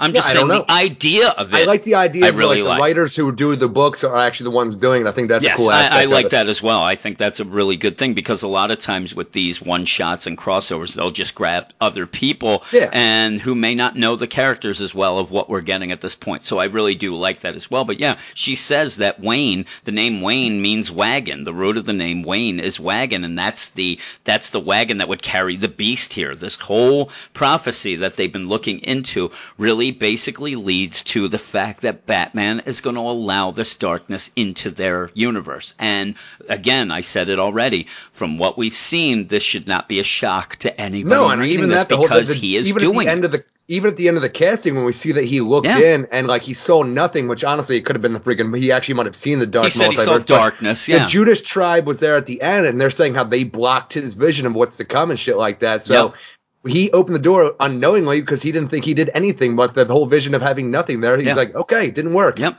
And even then, you can go with the whole fact that this story it really is about Batman being stubborn because at this point he hears this. This is going. They end up pretty much drawing their guns. The Blackhawks, Kendra and the other Blackhawks draw their guns, point them at Batman, and basically going, "I'm sorry, Batman, but after Carter's mistake, I destroyed my wings and devoted my life to ending this nth metal," which was what Carter was saying that you have to end this. Why do you have Don't that go sliver on. still? I know, but yeah, she's like, it's my mission, and now today Challengers Mountain appears on your home turf. So again, that is pretty much a calling card that Batman has done some crazy shit, and it's about to begin. And that's when Red Tornado kind of wakes up. He activates and he flips the hell out. And the thing that happens then is it allows a distraction. Batman zoinks! He gets it. I wish they had the sliver thing. of nth metal and gets the hell out of there. And that's where I'm saying is there's Batman who is going against everything that he's being told. He's going because he always thinks he's the one who has to solve the problem when indeed it looks like from the beginning this problem is pretty much brought on by him as well, even if you go with the travel through time and Barbados going through and all this. In my mind too, this whole Judas tribe are guiding him to this freaking prophecy. And really, when he went back, he started that tribe of the Bat when he actually had, and if I'm not mistaken, the actual pelt that he put on was the pelt of Barbados at the point because he was killed then by Vandal Savage. Vandal Savage. So it all is a full circle story here where Batman is kind of starting the whole thing, but he wants to end it. He's stubborn. He wants to end what was began, and I think that he fully believes that. When Red Tornado starts flipping the hell out here and Batman hightails it out while everybody's distracted, it did bother me. Like we're talking about with all the different metal ideas and the energies being talked about, because Green Lantern is able to use his freaking ring now. I'm like you were just talking about how much energy you could feel in this whole thing. So I was very confused. Like, what was going on in the Batcave and the casting and the forgery? You could not use your ring. But again, if you want to really go, Batman took that sliver. There's no nth metal there anymore. So maybe that's why. He's still on the island. I know, but I don't know the proximity that it had to be because he went down to the cave. He was using that ring until he opened that secret door to the second Batcave. He actually used his ring, so maybe he has to be right there. And once Batman did, but I would have expected if that was the case that he would have said something earlier, like, really my ring isn't like working. Right now is that the Joker was the reason that he couldn't use his ring. Yeah, that's what it seems. It does actually seem that the thing that once the Joker disappeared, he was able to duplicate from the his ring Batcave, and Batman was pissed, said, I needed him. But once he disappeared, it seems like the ring was able to work. But yeah, Batman's getting out. And I said that this whole thing, because Kendra's pissed. Kendra's so mad. She's like, he took the nth metal. He triggered, Red Tornado. Oh, and where is it? And that's where I thought that Hal was pretty much from Indiana Jones with the Marcus. Last Crusade, And the Last Crusade, because basically Marcus went off. The Nazis were after him, Marcus Brody. And Indiana Jones basically says, I wish I had the clip. It's like, you'll never find find him. He knows 9 languages. Like, 9 languages. He can disappear, blend in. He can blend in, and then you see Marcus just walking down. Hello, can somebody help me? But this is where you have Hal saying, "You brought us here to do all this to trap Batman. What is your plan? You obviously don't know him very well. Guy probably had a ride ready the moment we landed here, and I can promise you it's something state of the art." You see him getting away on the side of a dinosaur. And I thought since the beginning to this, that's hilarious to me. I really, really like it. Again, it shows the adaptability of Batman, but I love that setup. I thought that was a very funny setup. Quiet as the freaking dinosaur. Yeah, he's trying to get it to be quiet. And then calls to Alfred. Alfred, I got what I came for. And again, he seems a little, how did he know it was there? He may have figured the Black Hawk's been looking something. into him. I'm sure he's been looking into the Black Hawks. Yeah, that's what I get. And he's like, and that's where you go back to the whole Carter Hall translation not translation, the journal, yes. And he's like, I told you how it began, the story. Now I'll tell you how it will end. How it will end if I'm wrong. And the dark is a place of evil, as the Immortals and Kendra suspect. The end will begin with a shot fired, which we already saw. Yeah. That was the, Challenger's Mountain. This is something to tear a hole in reality. And that's where you say, and then a dark energy pulls into the world, and the visions will start. Visions that are attuned to the power of the nth metal. Now, Scott Snyder has set up that a lot of things, including the helmet of Naboo right there. Oh, yeah, there's a lot of mystical items that are gathered in that ninth metal. Yep, and he is getting some premonition, and all the premonitions look to be basically those Nightmare Batman coming. If you look, that seems to be what it is.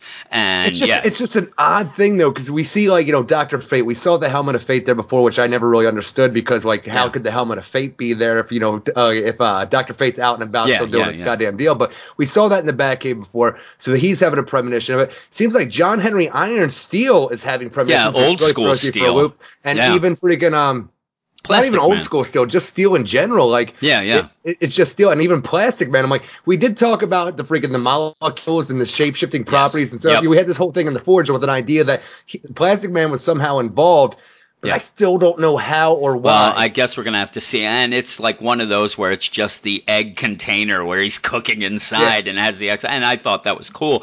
And again, if Plastic Man shows up, whenever he shows up, it's going to be fun. So that's another one, like, okay, that's pretty cool. And the art there with these, the silhouettes of these bad Batman and whatever, look cool to me. I think that looks really cool.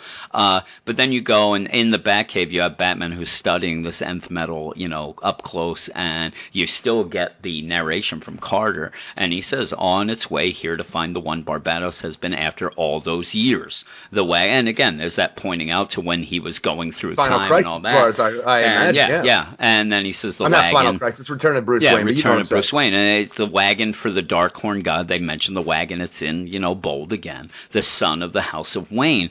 And in the meantime, with all of this, he has set this journal. He has gone and he has hidden it in the. And we talked before how it looked like he was handing it to somebody, and we saw a mansion in the background. Yeah. And we had no idea who who does Hawkman trust? Who is he going to entrust this friggin' journal to? And it was left ambiguous before, and we had our theories. None of them really panned out, obviously, from what we have here. Yep. So we find out that he entrusted it to the Waynes at some point in the past. Yep, and they put it in a way that it really wouldn't be discovered until it was needed. And it's needed now, but before that, you have Batman doing his little, thing with his microscope and looking, and they mention Braille again, saying it's incredible. It must be why the Braillians weren't watching Mongol. Braille is heavily magnetic, so you go and tie that back into that. And he's talking about, imagine if we look at planets with heavy metal cores, we'll find these damn signs we miss. Sir, look up from, that's where Alfred's look up, something's happening. And then you have the deal again, like I said, Carter is talking, about the whole deal. We have Barbatos has been after its target since the dawn of man. It first saw him in a final moment of crisis, with Final Crisis in bold. And now, if you're reading this, a second moment is upon us, which it is. And then you get a little clock that, kind of is a doomsday type looking clock. It's not fully at the time that we would have, but it's that kind of spelling out the bit of time before the doomsday clock happens. I I don't know. It's very reminiscent, though, with the clock there. And he left a journal behind for Bruce Wayne. 10 minutes to midnight. Actually, no, it's only a little after 10. Yeah. Well, I'm saying it's still the clock there. A little before 10. It's weird to show that. Like, it's almost like, could that be a year before the do? You know, I don't know, but it's weird that they show the clock there. But yeah, it's talking about Bruce, and I've left this journal for you in your house, the house of the family I trust most. Turn from tribe bat to tribe bird, which is something we haven't seen with that, because that shows that, you had that whole thing with bats against birds. Yeah. And we kept saying, like, that's weird, because even the robins and stuff, it shows that they're actually birds now. And it's such a weird thing to turn from bat to the bird. I'm like, what does that mean? Is it just because they're in line with freaking, like, I think Carter so. Hall I think that Hawkman Barbados is definitely the Bat Clan, the Judas Clan. I think at some point the Waynes had gone against, that whole idea of this. I found that whole thing kind of intriguing, but yet confusing. Like, okay, it's the bird. 'Cause for some reason, in my mind, it'd be the Bird Clan for some reason. Even though we've talked about Hawkman being a part of the Bird Clan and shit like that, I'm like, my mind immediately goes to Court of Owls. Like, oh shit, the Bird Clan. Yeah, that's what we thought originally, but now you see that the Waynes are actually the birds. But yeah, he left it. He left a journal, a secret place, and should the energy from the dark rise to foretell the coming of Barbados, you may feel it coming already. You may have felt it in your whole life. This is where you go, and you do see where this is kind of burning a hole in the and I don't quite get floor. This. I just guess that it's creating this energy to reveal it, and it's hocus pocus. But there it is. He gets the journal. He has the journal, so now we see why. We have gotten this before. Like, this is Batman now reading it. He's going to know all of this, and then he's like, the Journal of Carter Hall, my God, so it's all true. And yeah, everything that he's heard from Kendra, everything he's looking into, now he has solid proof. Yes, this is true. And that's where we get the final bit of a guest star, because it says, yes, Batman. Yes, it is. I am Dream of the Endless, and I have come to tell you that this nightmare has only just begun. So Dream is behind him in Sandman, and it's a pretty cool tie-in to everything else in the story. It's such a weird thing when you throw Dream in here, especially this version of Dream, because this is the Daniel Hall version of it. Yeah, and I mean, that makes sense for the story. The grandson of Carter Hall and shit like that. So I don't know if they're just playing with this, this has gone on because Carter Hall has been around, but you need to know what happened then with Hector Hall and the JSA and fucking, the well, again, and that's, you have an nth metal kind of, intro with Carter or Hector Hall, who was Dr. Fate for a bit. And you have a lot of this tie-in. It really, it's going to be this because it ties into everything with Hawkman. And then I got to imagine, though, because since we are dealing with all this pre-Flashpoint stuff, you're just throwing stuff out there, like, is this a whole thing where Daniel Hall is still Dream, but even though the universe was changed around him since he was a part of the Dreamscape or the Dream Stream, whatever you want to call it here,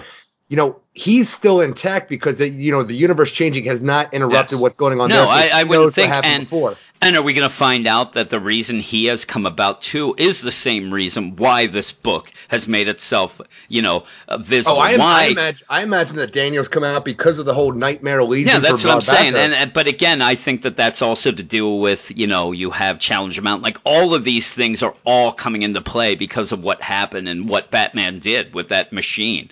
And I think that, the nightmares are going to come. It looks like now, again, remember, it mentioned that all of this stuff with Barbados and all these things are going to come about if Batman gets fused with the 5 metals. And as far as we could tell, we were talking, like, we can only see, like, 4, maybe 3 or 4. I'm telling you, after we had the Electrum, we had the Dionysium, we had, like, if you want to do the nth metal, he still has that right now, but, like, maybe the Batmanium from the Super Hex maybe arc, the 8th metal, but I would think the 8th metal to me is just a weaker version of the nth metal. Like, now he has the pure deal of the... It's weird because I would just get that the last thing is the dark metal that's going to come about, maybe, or maybe this, maybe the dark metal to me is just the nth metal for what they're talking about. Yeah, we'll have to see. We'll have to see what's going on, but I actually think, and I'm not a big Sandman reader as well, and like you said, this is the first version of Sandman in this continuity. That's pretty cool. Now, in the meantime, I heard that, and Scott Snyder actually told me himself that I asked, hey, did you have to ask Neil Gaiman? Because I've heard recently where they had that Suicide Squad built Black Files. There was going to be something that even resembled The Endless, which was in Sandman, and he heard word of this. This is what I hear. I don't know that this is 100% accurate, but he got wind of that. That's why that book was canceled the week before it was going to come out. Like somewhere there are people with copies of that book because it had to have been printed by then. And it just got canceled. So I said to Scott Snyder, I've seen this before, but he did tell us that he did have to ask Neil Gaiman, and he sent him, wanted to talk to him because he's a fan. I told him I'm a huge fan, not of Sandman, just of his writing in general. Me too. Like Neverwhere and Stardust and stuff like that are some of my favorite books. American Gods. Yeah, they're awesome. And this predates me even reading comics of how big a Neil Gaiman fan I am. And he did get a hold of him with kind of like the caveat that he was hoping to talk to him and even kind of throw the story by him, like, hey, what do you think of this and whatever. I would guess that big writers like this do like to ping pong things back and forth with each other. If he said, hey, you read the story, what'd you think? And you know what, Dream actually would do this and that. Well, it just seems that he just wrote back like, it's good, go for it, and pretty much trust them, which to me is a very huge compliment, but it would be kind of something you were hoping to talk to a guy who you really admire and admire his work and want to kind of go back and forth with, and it never happened. But but he's in here, and I don't know because of that, because of how Neil Gaiman is, and because of that story, I don't want to hear people say, hey, look what they're doing. They're shoving Sandman in here because they're going to have a book there, here, or whatnot. To me, that kind of shows, if that is how it went down, it kind of does show that this is not something with, an ulterior motive. I'll tell you, I would think that Starman, it has a bit of a motive. You may see him, like you said, we're waiting for this JSA book. So a lot of these things, you have Challengers of the Unknown in this book, and obviously that's going to lead to its own book in the Dark Matter imprint deal. But here, I don't think it's anything but Scott Snyder wanting this character because it makes sense, and like you said, it makes full sense with this nightmare versions of Batman coming. And I'm telling you, also you have the tie-in to the Carter Hall and Shara Hall and shit like that. Yes, yeah. Oh, it's a great tie-in. I mean, if you're going to tie things in, it really was set up well of how you have a huge tie-in with Carter and Shara, and even, like you said, Hector as Dr. Fate and Lita. It's just the biggest problem I have, though, is that, like I'm talking, we have these characters sort of like, oh my God, there's Dream, it's Daniel Hall. How does it make sense? Like, I'm still upset about the whole thing with Hawkman being, changed back to almost like the golden age version of it, because we have dealt with Hawkman. We just got done dealing with the death of Hawkman where he was Thanagarian. And now to come into this where it's like, oh no, that stuff doesn't count. This is what's going on now. I don't know what to believe and what not to believe. What continuity is, because funny because it's changing as the story continues. The continuity kid's on the case, Eric. That's you. I actually take it along the way that it opens up the avenues to tell any story with Hawkman, because really it's just a reincarnation, though the timing doesn't make sense for what we've seen here.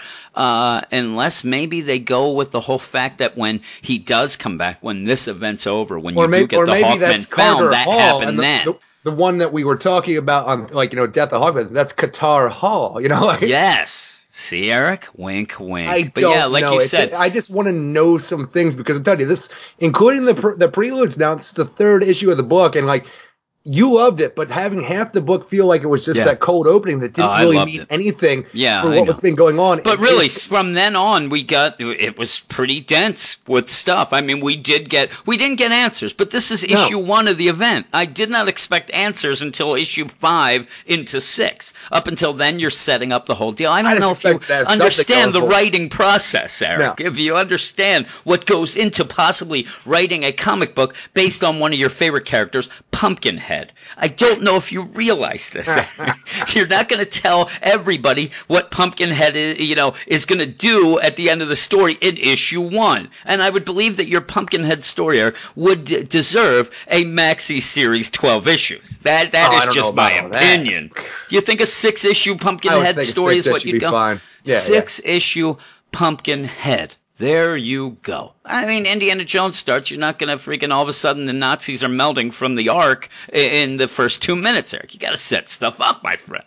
But yeah, I like that. I know what you're saying, though. When you had the casting in the Forge, so much was thrown at us that you wanted answers. I wanted a little break and a little fun because I told you. I was raring to go. Okay, you already set me up with this. Let's get in the middle. Let's get down to the nitty-gritty. I was starting to worry about Scott Snyder because anytime I've heard him say that this is going to be fun, it's all fun. As stuff goes wrong, like I want to know what fun is. For like at one point, I'm getting the idea. Sense of fun, Scotty. He's pulling toenails out with a goddamn wrench or something. That is a lot of fun, Eric. But no, to me, that first bit was fun, and it was a kind of a breather, but also more of a reminder that this isn't all heavy stuff. It is heavy metal, Eric, but it's not heavy all the time. We're gonna have some light moments. We're gonna have some fun, and I hope that we get back to some of that as well. But I'll tell you, talking to you right now, I've read this now 5 times, and I will admit that each time I read it, I like it a little bit more. I kind of get in tune with the story going. I really liked it. I really did. I know that you didn't like it as much as me. I know that you had a little bit of issue with the art. I did. So I thought that some of the art was a little rough at times. Yeah, because I'm a huge fan of Greg Capullo. Well, that's where I think you're coming from. Again, I'll say it right now. This is where you heard. It's funny. I go all the way back to Wayne Gretzky, but I would always hear things like, "Hey, you know what? I'll take a 80% Wayne Gretzky over 100% anybody."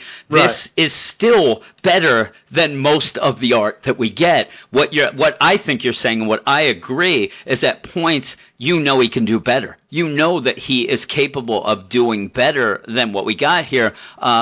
It's just a little bit rough some points, but I really like it. I don't think it's as bad as what I think you think, but you don't think it's bad, right? No, I don't think it's bad. I think, but some of it, though, comes off feeling rushed, and I got lost with some of the characters and the action that was going on because, it just didn't come off like, as well done as it normally would under Greg Capullo's helm in my mind. And I liked it. I told you my favorite panel was that sweaty Superman. Kind of got me excited. Sweaty Superman always works for me.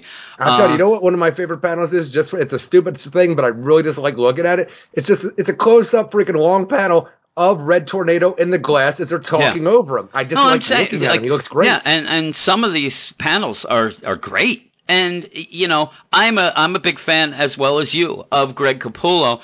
And maybe it's the fact that we haven't seen him in a while, because we haven't. And now he comes back, and for some reason we were expecting, like, something that he's been working on, in my mind, for 5 years, Eric. But he hasn't, because he's been working on that Mark Miller book and things like that. I think it's really good. I do. There are panels that I think, maybe look a little bit rougher than what we're usually expecting, but I think those are few and far between. I love the colors. I think all of that, it really feels to me, again, like the gang's all back together, which I love. If anything in the New 52, I, for the most part, love the Batman run, but even when, things I thought were a little wonky or whatever, the art was always there to, really pick up the whole deal and keep it going. But I was just happy to see them back together again, and I'm excited. And I do think that the art will probably get better and better. He may not be used to drawing these characters as well, and there's a lot of them. There's a lot of them. There's the Justice League and stuff like that. So I thought it was good, but. What did you give it, Eric? What was that score that you gave it, Eric? Well, you're telling me how I'm I'm not as on top of this whole thing as you. I'm a little bit down on it. The thing is, I am all still on board with the metal story and everything that we're to get out of it. Everything, thing they're fucking seeding for future fucking developments and whatnot. I am on board. It's just that, the cold opening I thought went on way too long for jumping into this thing, getting all excited, and then just having the thing, the weird continuity callbacks, Hero being called Toy Man, freaking Hal just being here, not being explained, freaking just throwing the 80s Starman out there, even Dream at the end, these are cool things. Next issue, Eric, I'm gonna lay next to you, I'm gonna hold you, and you will not care about those. You'll never care about those. Because of all these things and not even understanding what was going on with, Hal not being able to use his ring, talking about the energies and all the different metals, with the Preludes, we're 3 issues in now, and I still don't have a full grasp of what's exactly going on. So I gave it a 6.8 out of 10 because I'm still on. It's not a bad score. It's a positive in my mind. I know. Because I'm still on board, baby. I'm gonna go. I told you every time I read it, I go up. I'm actually gonna go on 8.5. Because, and mainly, I love the beginning. So if you take away that anger that you had, or not even anger, but upset at the beginning, I think that you would be around, not as high as me, because I did really like it. I think that it really throws out a lot of new mysteries, but also solves a couple things. I agree with you. The whole talk of energy, in quotes, kind of gets a little confusing. But by the end, I'm fully on board, and I'm fully looking forward to the next issue, and I can't wait to see what goes on. And the thing with me is, like you said, Starman's in there. You have Dream. These are characters that I'm not that familiar with. So as where other people will be like, man, that Starman's my favorite. I can't wait. I'm actually excited because it's something new for me and something that I can look into and see. And I've already, when we do these things, we do try to research some things that go forward. We don't come in fully blind. So I have researched things, and most of the stuff really seems to tie in well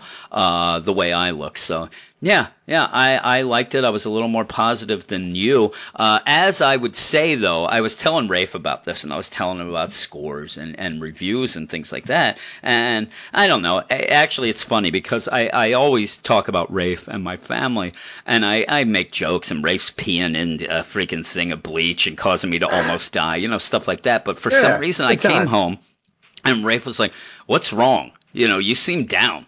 And Rafe really, it was weird for him to say. And I'm like, am I moping around or something? I'm like, I don't know. And, it's the whole thing with the site and the podcast where we do try to be very, we try to be honest and we try to give scores out. And I think that a lot of the times people are really, in recently, you would say, wouldn't you agree that in the last, say, 4 months, more tens than we've ever seen of any reviews. Oh my God, they're coming out like gangbusters. Yeah, and I said to Rafe that it's like, I hate the idea that we're looked at as negative just because we're not giving out tens. And I said something like, we don't give out tens like it's candy. And he's like, well, if you were giving out tens like it was candy, every day would be Halloween. And it just made me laugh. I was like, that's pretty funny. And I said, I have to mention that tonight because that did make me laugh. Every day isn't Halloween, Eric. No, it's not. No matter how much I want it to be, it's not. No, it is not. So, yeah, you're 6.8, but I give it an 8.5. So even if we combine, we're still probably one of the lowest scores combined. But yet you hear us. We're very excited about it. I'm excited for this, yeah. Yeah, and I just hate the idea that just because we don't give high scores that means we're negative, because I don't think we are negative. You do expect a lot, Eric. When me and you do things together, you rate me. I rarely rate over a 5.5, whatever I do for you. Well, that's because you're barely over 5.5. Oh, that's not true. I'm 5'7.5", Eric. That to me, that's a lot taller. You son of a bitch. At one point, I told you, when I had pictures, I had a picture of me from 10th grade, the yearbook, and I showed you, and you're like, what grade's that, like 6th? I'm like, that's 10th grade, you son of a bitch, and you weren't even joking. Like, everybody around me looked like they were like 80, and there's me. Little baby Everybody's face. got full fucking beards and shit like that. Yeah, there's not me. I'm like, did you get were you like a prodigy or something like that? You get moved up a bunch of grades? What happened? No way. But yeah, that's just me, Eric. I'm Babyface Werner, they call me. That's the end of the spotlight, Eric. That is the end of the spotlight. Now we are going to talk about the books. Yes, that's the end of any sort of pride that I have in myself. But I'm gonna tell you right now what we're gonna talk about on the main podcast that comes out every Sunday night, which usually has about 12 plus books that we review, and also goes about 9 plus hours. Yes, that is an investment for people listening. It's an investment for us recording as well, because when we do the spotlight, basically that starts our recording for the DC Comics podcast that we have. It starts on Thursday. It does not usually end until Sunday afternoon. So, it's a lot of things. Late but here's afternoon. what we got. Yeah, we have Aquaman number 27, which I told you looks like it is the Patreon-only spotlight, so that won't be on. Batman number 29, Eric, the continuation of the Jokes and Riddles. We have Batwoman number 6 coming at you, Eric. I don't know anything about that issue. I'm guessing that we're going to have a little bit of the Lost Year in there somehow.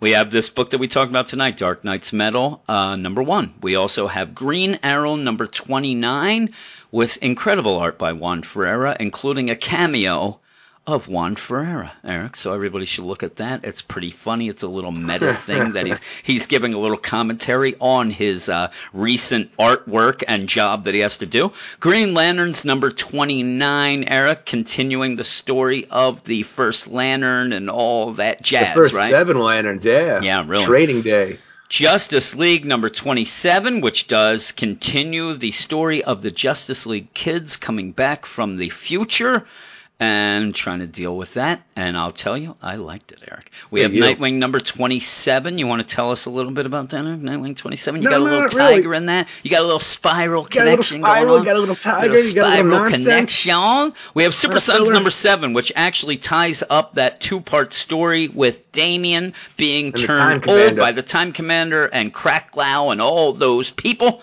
I actually thought that this story should have went a little longer. That's what I'll say there. We have Superman number 27, where Superman and Parallax and Sinestro and all that stuff, right?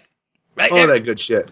Trinity number 12, which starts out the Rob Williams V. Ken Marion. I'm looking at this, and for some reason they mentioned Clay Mann. That is not. It's V. Ken Marion, where it's starting that Dark Trinity story that kind of has had 2 false starts in my mind. God damn, yeah. Going back and forth. And this involves some pretty cool dark characters and some really bad version of Bizarro. But then we have Wonder Woman number 28, which continues Shea Fontana's run and also was delayed by a week. So I'm looking forward to that. On art. Yeah, we'll see how that goes. But Eric, that is the end of the Full Spotlight podcast.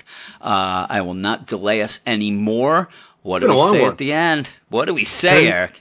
Turn that spotlight off.